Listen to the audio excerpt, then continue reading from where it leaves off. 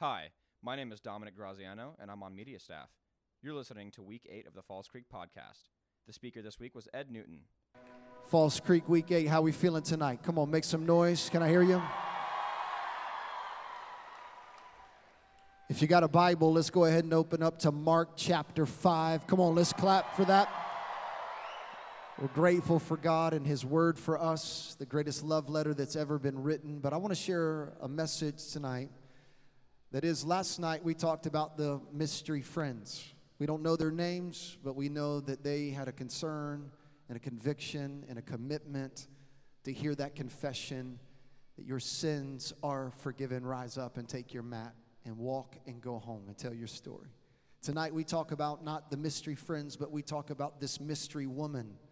That is, we don't know her name. All we know is that she's the one with the blood flow problem.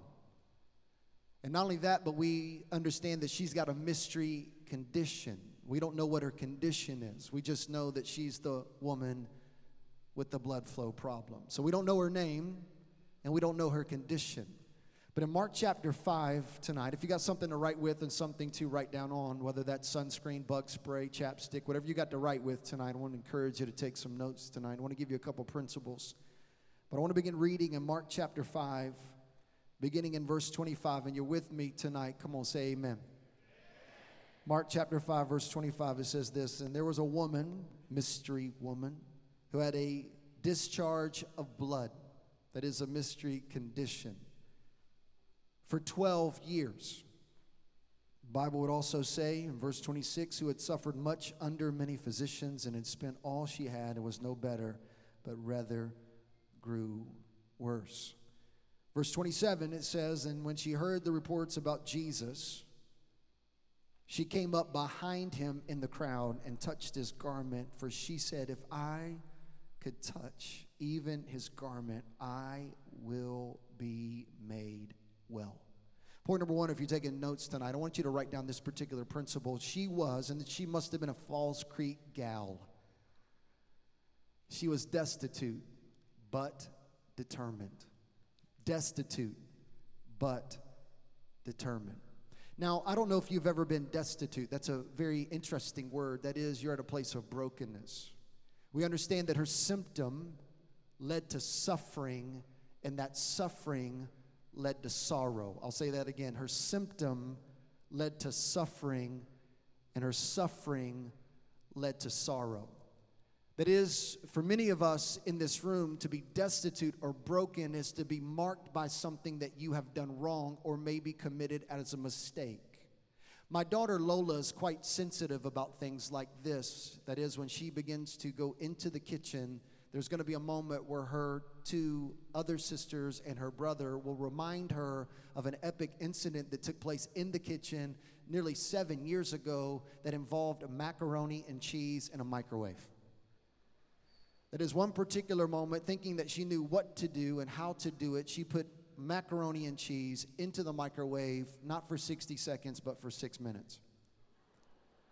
I've never seen flames shoot off macaroni cheese like this particular moment. And still to this day, almost 7 years later, her sisters, her siblings, remind her often of a moment that she would be forever marked as the macaroni and cheese moment. And so in that, understand, there's that sarcasm that begins to be pointed in her direction. There's that moment of, do you remember that moment, Lola? And I use that as a simple analogy because for some of you, you are marked by a mistake. But this woman I'm talking about tonight did nothing wrong. And she's marked not by a mistake, but by a medical mystery that nobody could cure. The Bible would say she struggled with this for 12 years. And not only did she struggle with this, she was identified by this. We don't even know her name. And even to this day, in 2019, with all the Bible information we have, we still refer to her. Even though the end of the story is that she's healed, we still refer to her as the woman with the blood flow problem.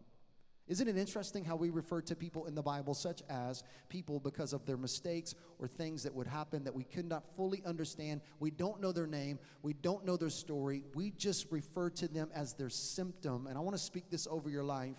For many of you, you've come from some very dysfunctional backgrounds. For some of you, much like me, you got a lot of chemical imbalance stuff that allows you to to walk a very dark road at times. I'm not going to stand on this stage and pretend like I got it all together. There are moments in my life that I battle depression. There are moments in my life that the worst enemy of Ed Newton is Ed Newton. There are moments my insecurity stands in front of me and reminds me often of my learning disabilities and everything that makes it very difficult for me to be able to comprehend when I read.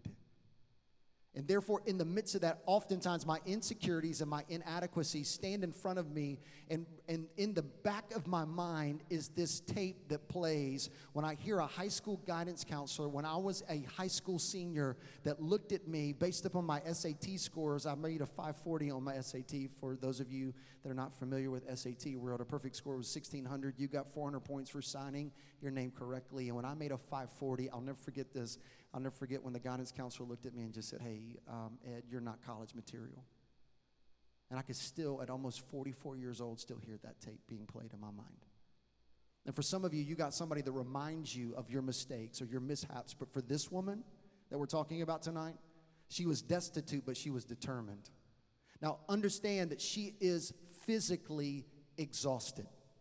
We don't know her medical condition. It's a mystery. All we know is this, is that she's got a blood flow problem, which means she's hemorrhaging, which means if she's losing blood, and I'm not a scientist to say the least, but I do know this, if you're losing blood, that means that you are physically exhausted because you are iron deficient. Now, for some of you, you understand what that means, especially our ladies. I'm not trying to gross anybody out tonight as we talk about biology, but you have to understand something. There is a physical fatigue that happens when blood begins to leave the body. And as I begin to walk through that, personally, several years ago, I'll never forget, I was preaching in Camden, Ohio. I woke up at 3 a.m. feeling as if I was having a massive heart attack. I got a choice. My choice is I could go to the emergency room, but my other choice is I can get on the 6 o'clock flight that I'm scheduled for, go home, and then go to the hospital. And my rationale and reasoning was this: I am not going to die in a Best Western in Camden, Ohio. So I got on a plane. I don't recommend that. That's not my advice to you. I should have gone to the hospital at that particular moment, but I was like, if I'm going to die, I'm going to die at home. Because it'll be 3 p.m. before the housekeeping crew finds me, so I'm going to go home.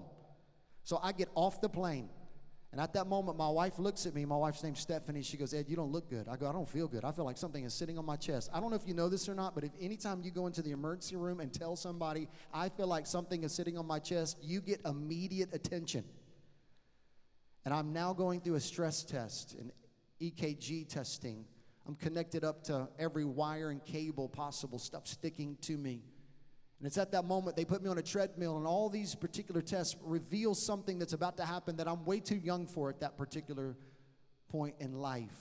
And that's called a heart cath, which means they take a probing device, go through a major artery, and they begin to probe the corridors of your heart. And so after I come out of this sweet doctor looks at me and she goes, we have inconclusive information of what's going on in your heart, which means we're going to have to probe further, but I got to ask you a couple questions. So I'm coming up out of anesthesia, and she looks at me and she goes, 2 questions I got to ask you, Ed. What do you eat and what do you drink? I go, you really want to know? She was like, no, seriously, like there's some stuff going on. You're either bleeding internally, which was explaining the fact that I was feeling fatigued, iron deficient. She goes, what are you doing? I said, ma'am, the only reason why I know this is I have to keep receipts for tax purposes, and I've eaten $6,000 worth of fast food this past year. She looked at me and she went, are you kidding me? I was like, no. I was like, I'm getting hungry just you talking about it right now.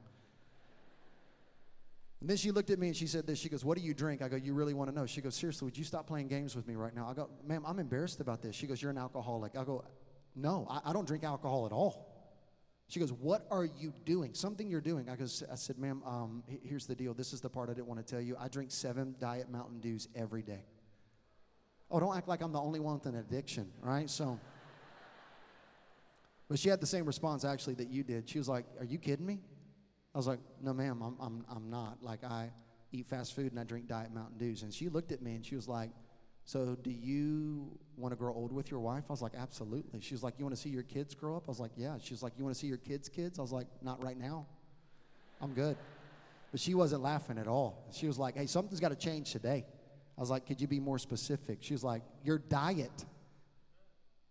I was like, well, could you be more specific? She was like, you got to reorganize your diet, and this Diet Mountain Dew stuff you got to give up. So I gave up Diet Mountain Dew and then picked up Diet Dr. Pepper. Can I get an amen from somebody? Hello. I've backed it down a little bit, but you need to know this. Like, so being iron deficient, here I was running marathons in the best shape of my life. And as I am in the best shape of my life, I'm dying on the inside, and I have gone to see multiple people up to this point, and nobody can help me.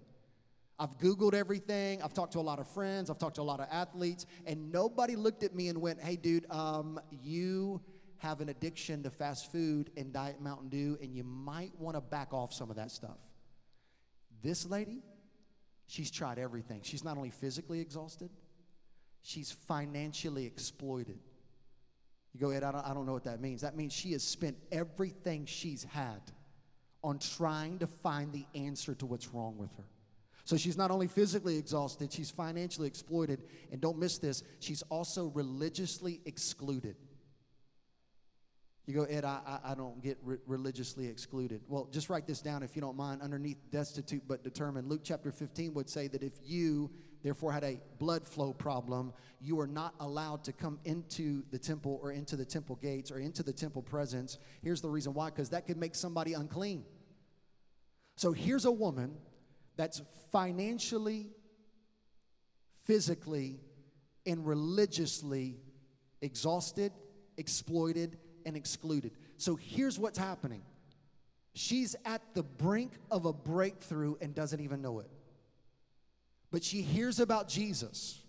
And this is where I believe that she must have been a Falls Creek girl. Here's the reason why. She was like, I don't care what anybody thinks. They may not let me into the church because I got a blood flow problem. I am physically exhausted, but I got a choice tonight.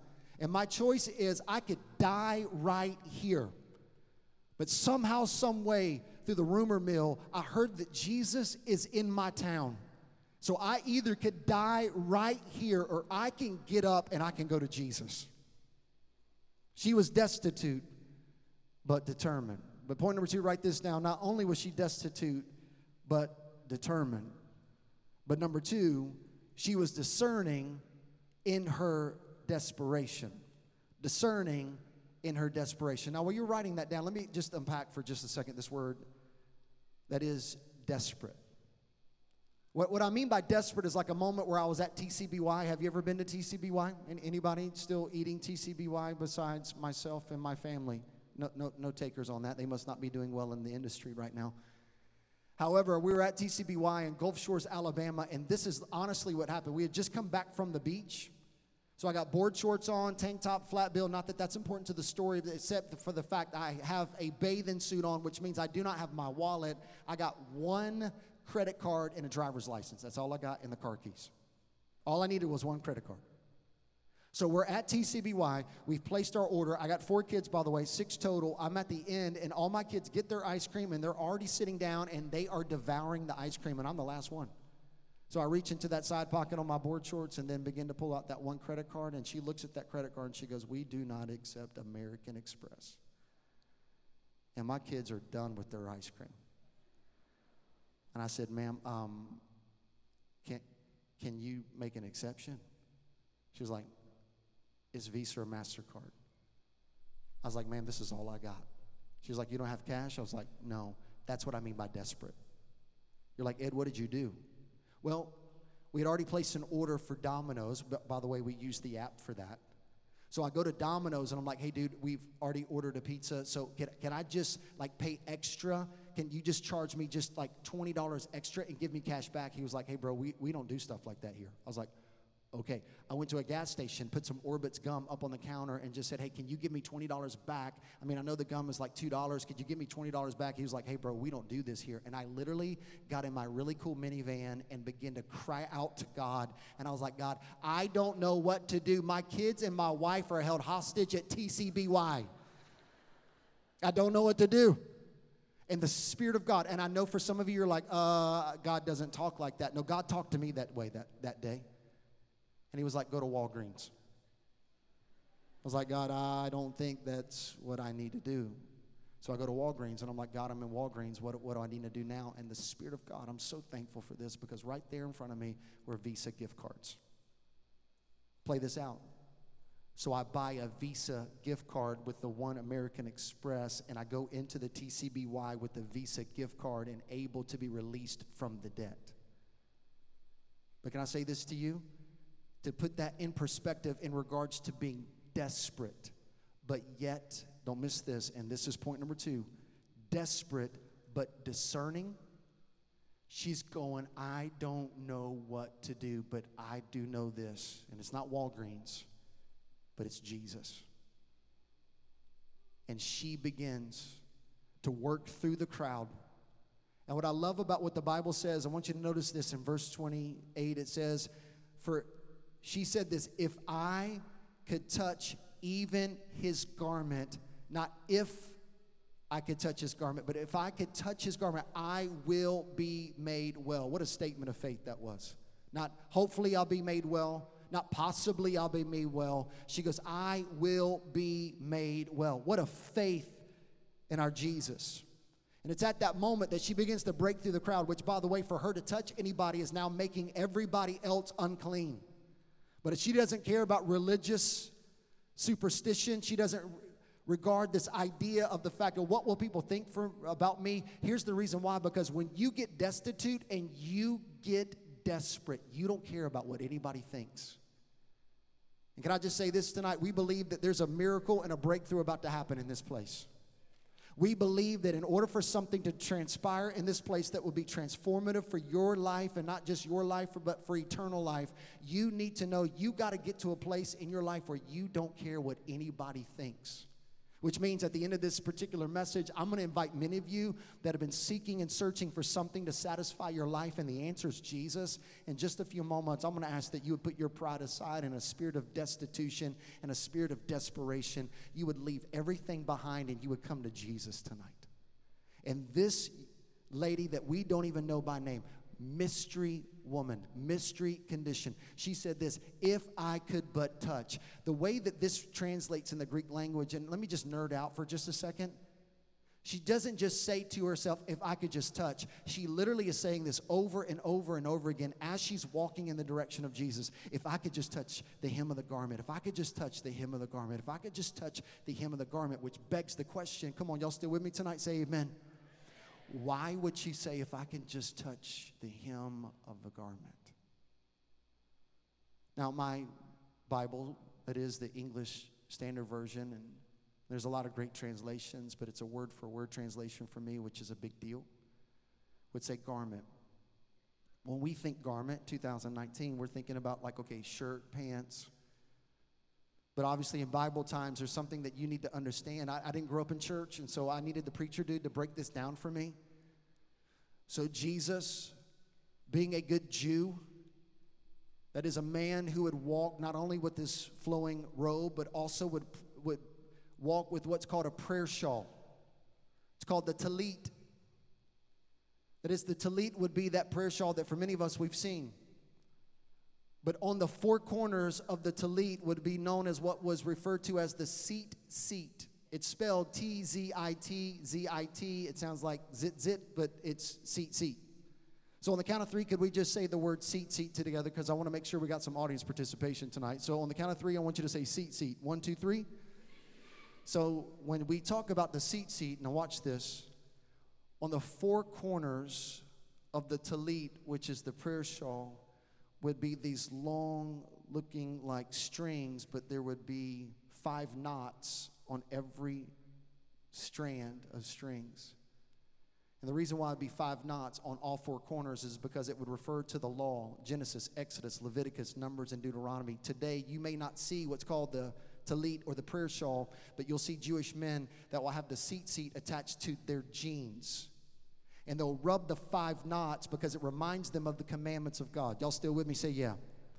Now, when you look at that string, you'll actually see 4 blue stripes. Now, I get nerded out about stuff like this, but the 4 blue stripes is a statement of royalty. It refers to what's known as the personal name of God, Yahweh. But a good Jew would not say the word Yahweh out loud out of fear of irreverence for God.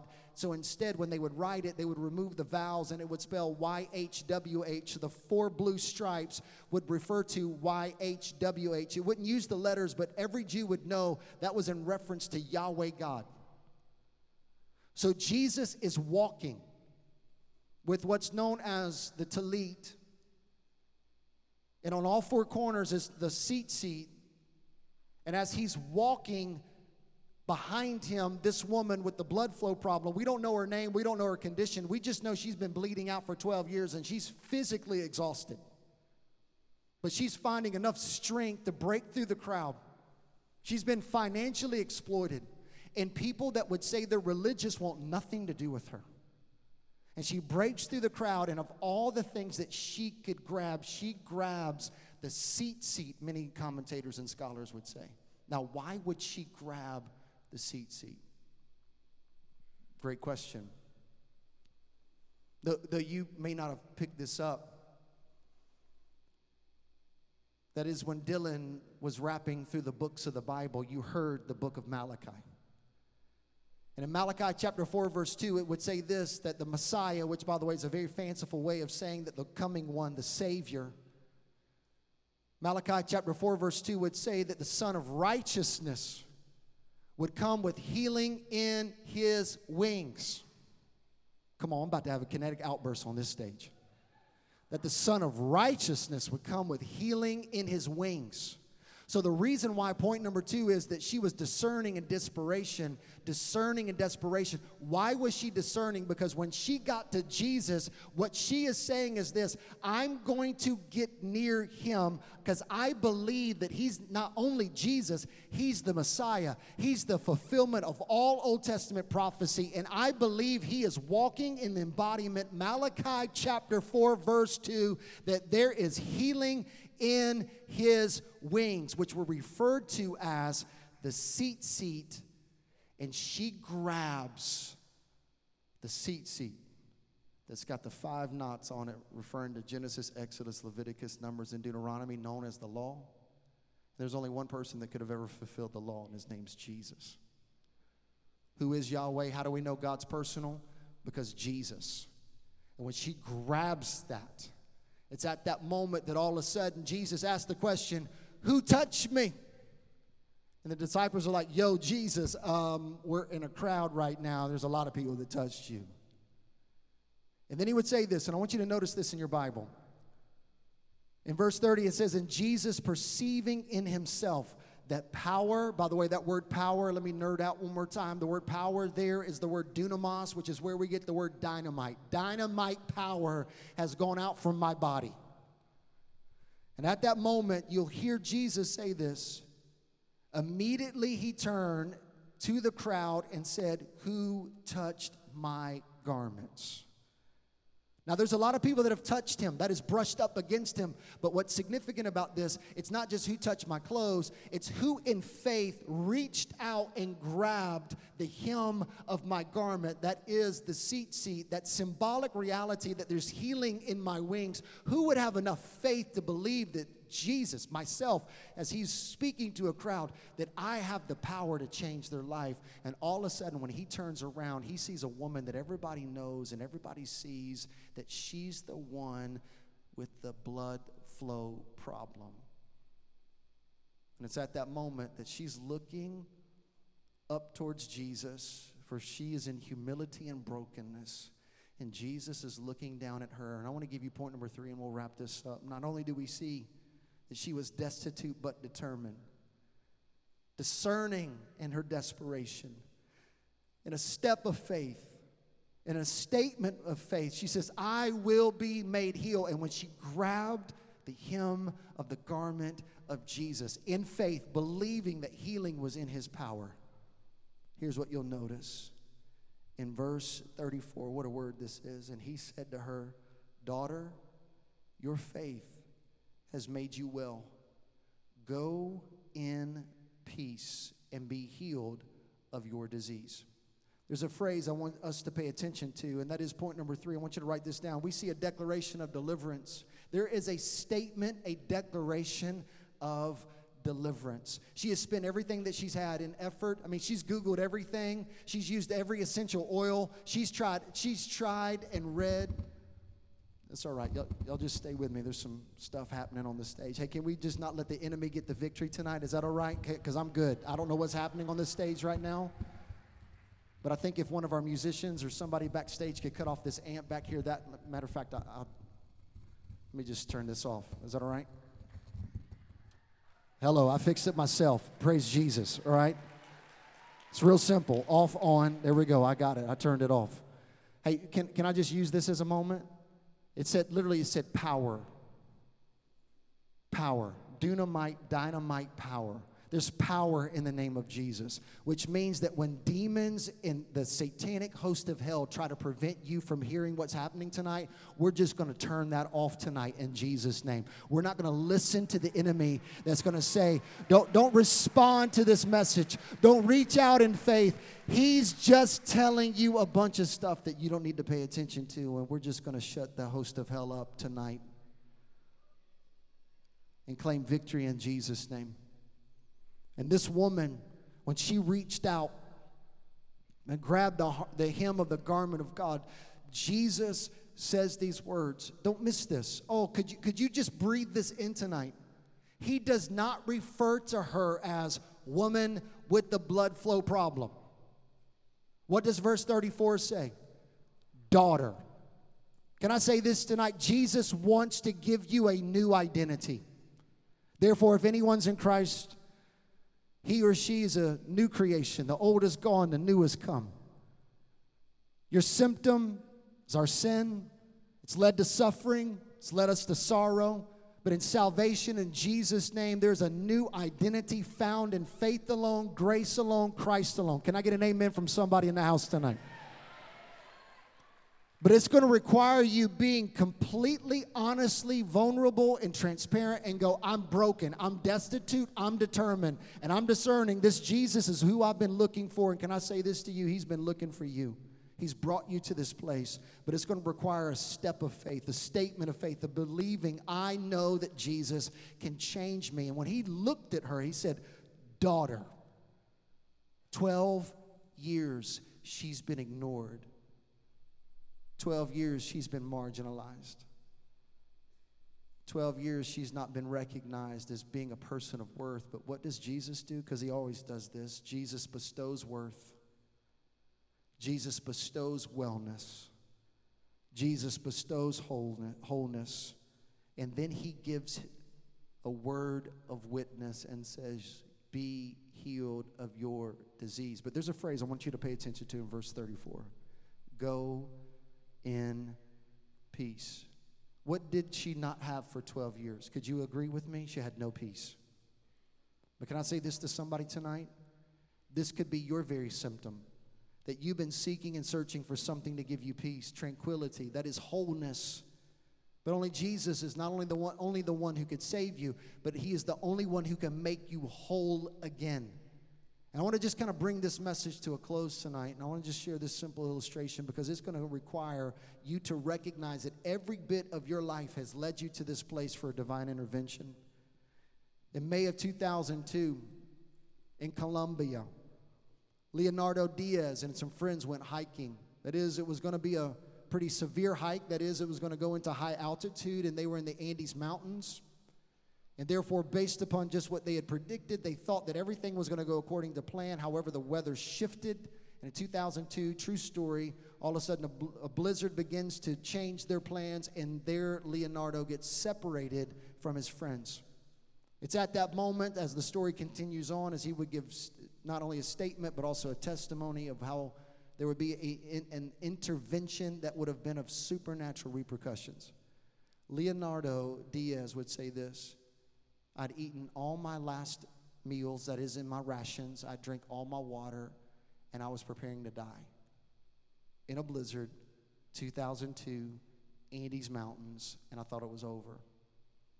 He said, everything I had in my bag I'd eaten. It was done. He said, I had a cell phone, and because I had the cell phone and I had some battery usage, it was inoperable. Here's the reason why: because I did not have enough prepaid minutes. They were using calling cards.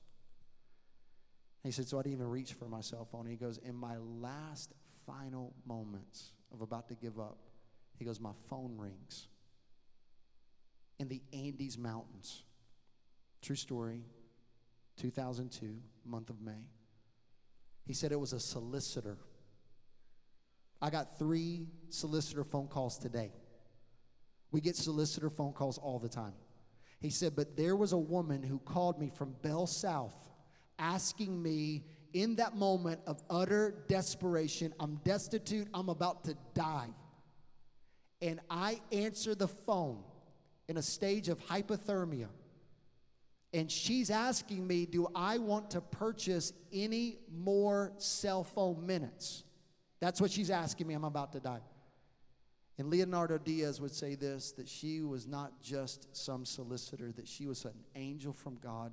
And because of that, they were able to triangulate, that is, his GPS coordinates. He would be rescued, and he would get the chance to meet this random person, but actually was an angel of intervention. But in a moment, when everything was unraveling at the seams, a phone rings, getting his attention, that it's not done and it's not over. Can I say this to you? There's nothing random or happenstance or just circumstantial about you being here. Think about it. Skinny white dude on a stage right now speaking right to the core of who you are. That you are invited by friends that care enough about you. Somebody sponsored your way here. And somewhere in the midst of all of this, you're like, wow, I didn't even know stuff like this existed. And today has been an unbelievable day. But for some of you, it's still not fully made sense of why you're here. And here's the answer. That there's a God that's sending you a message right here, right now, asking you to pick up the phone. And here's what he wants to tell you. He loves you. He died for you. He came back from the dead for you. And right here, right now, you can find life and life eternal. And based upon that promise and that truth tonight, it's going to require you to be just like this person that we're talking about that would not care about what anybody thinks. Come on, look at me. Y'all still listen and say, yeah.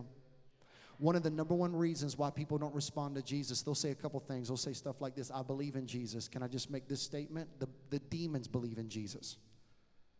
There's a big difference between you knowing about Jesus and receiving Jesus. But the fact that right now you're going, this message is speaking right to me. It's not because of the fact that I'm able to somehow articulate words in such a way to really know what's going on in your life. I don't know many of you. I know some of you, but I don't know many of you. But I know this at the very core of who you are. You are searching for something to give you worth and value. But could you let Jesus speak over your life tonight? Son, daughter. But in order for you to be a part of the family of God, it requires you to ultimately in humility say, you know what? Heaven's perfect and I'm not. And I admit that I've fallen short, and my sin condition has left me in a symptom of suffering and shame and guilt. But tonight I'm coming to Jesus. And when you come to Jesus in humility and you reach out for faith and healing in his wings, can I say this to you? You'll never be the same again.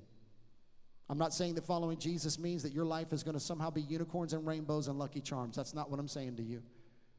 It does not mean that we're exempt from hardship. I do not want to somehow, some way soft sell you what it means to be a follower of Jesus. Being a follower of Jesus will be the most difficult thing you've ever done in your entire life, but it'll be the most rewarding thing you ever do in your entire life. Here's the reason why. Because you'll finally have something that this woman gained. Not only just physical healing is what she gained, but she received spiritual healing because he said, daughter, go, your faith has made you well, which means not just physical, but spiritual. And for some of you, what you need tonight is spiritual healing in your soul. And how do you receive that? It's by you coming to the great physician, Jesus Christ, the greatest doctor of all of the universe, as he speaks into your life and calls you son and daughter. Come on, let's stand together, heads bowed, eyes closed for just a brief moment. Heads bowed, eyes closed for just a brief moment. I want to say this. Thank you so much for listening. Incredible group of people gathered in this room tonight where we're going to let a distraction detour us from hearing what God had in store for us.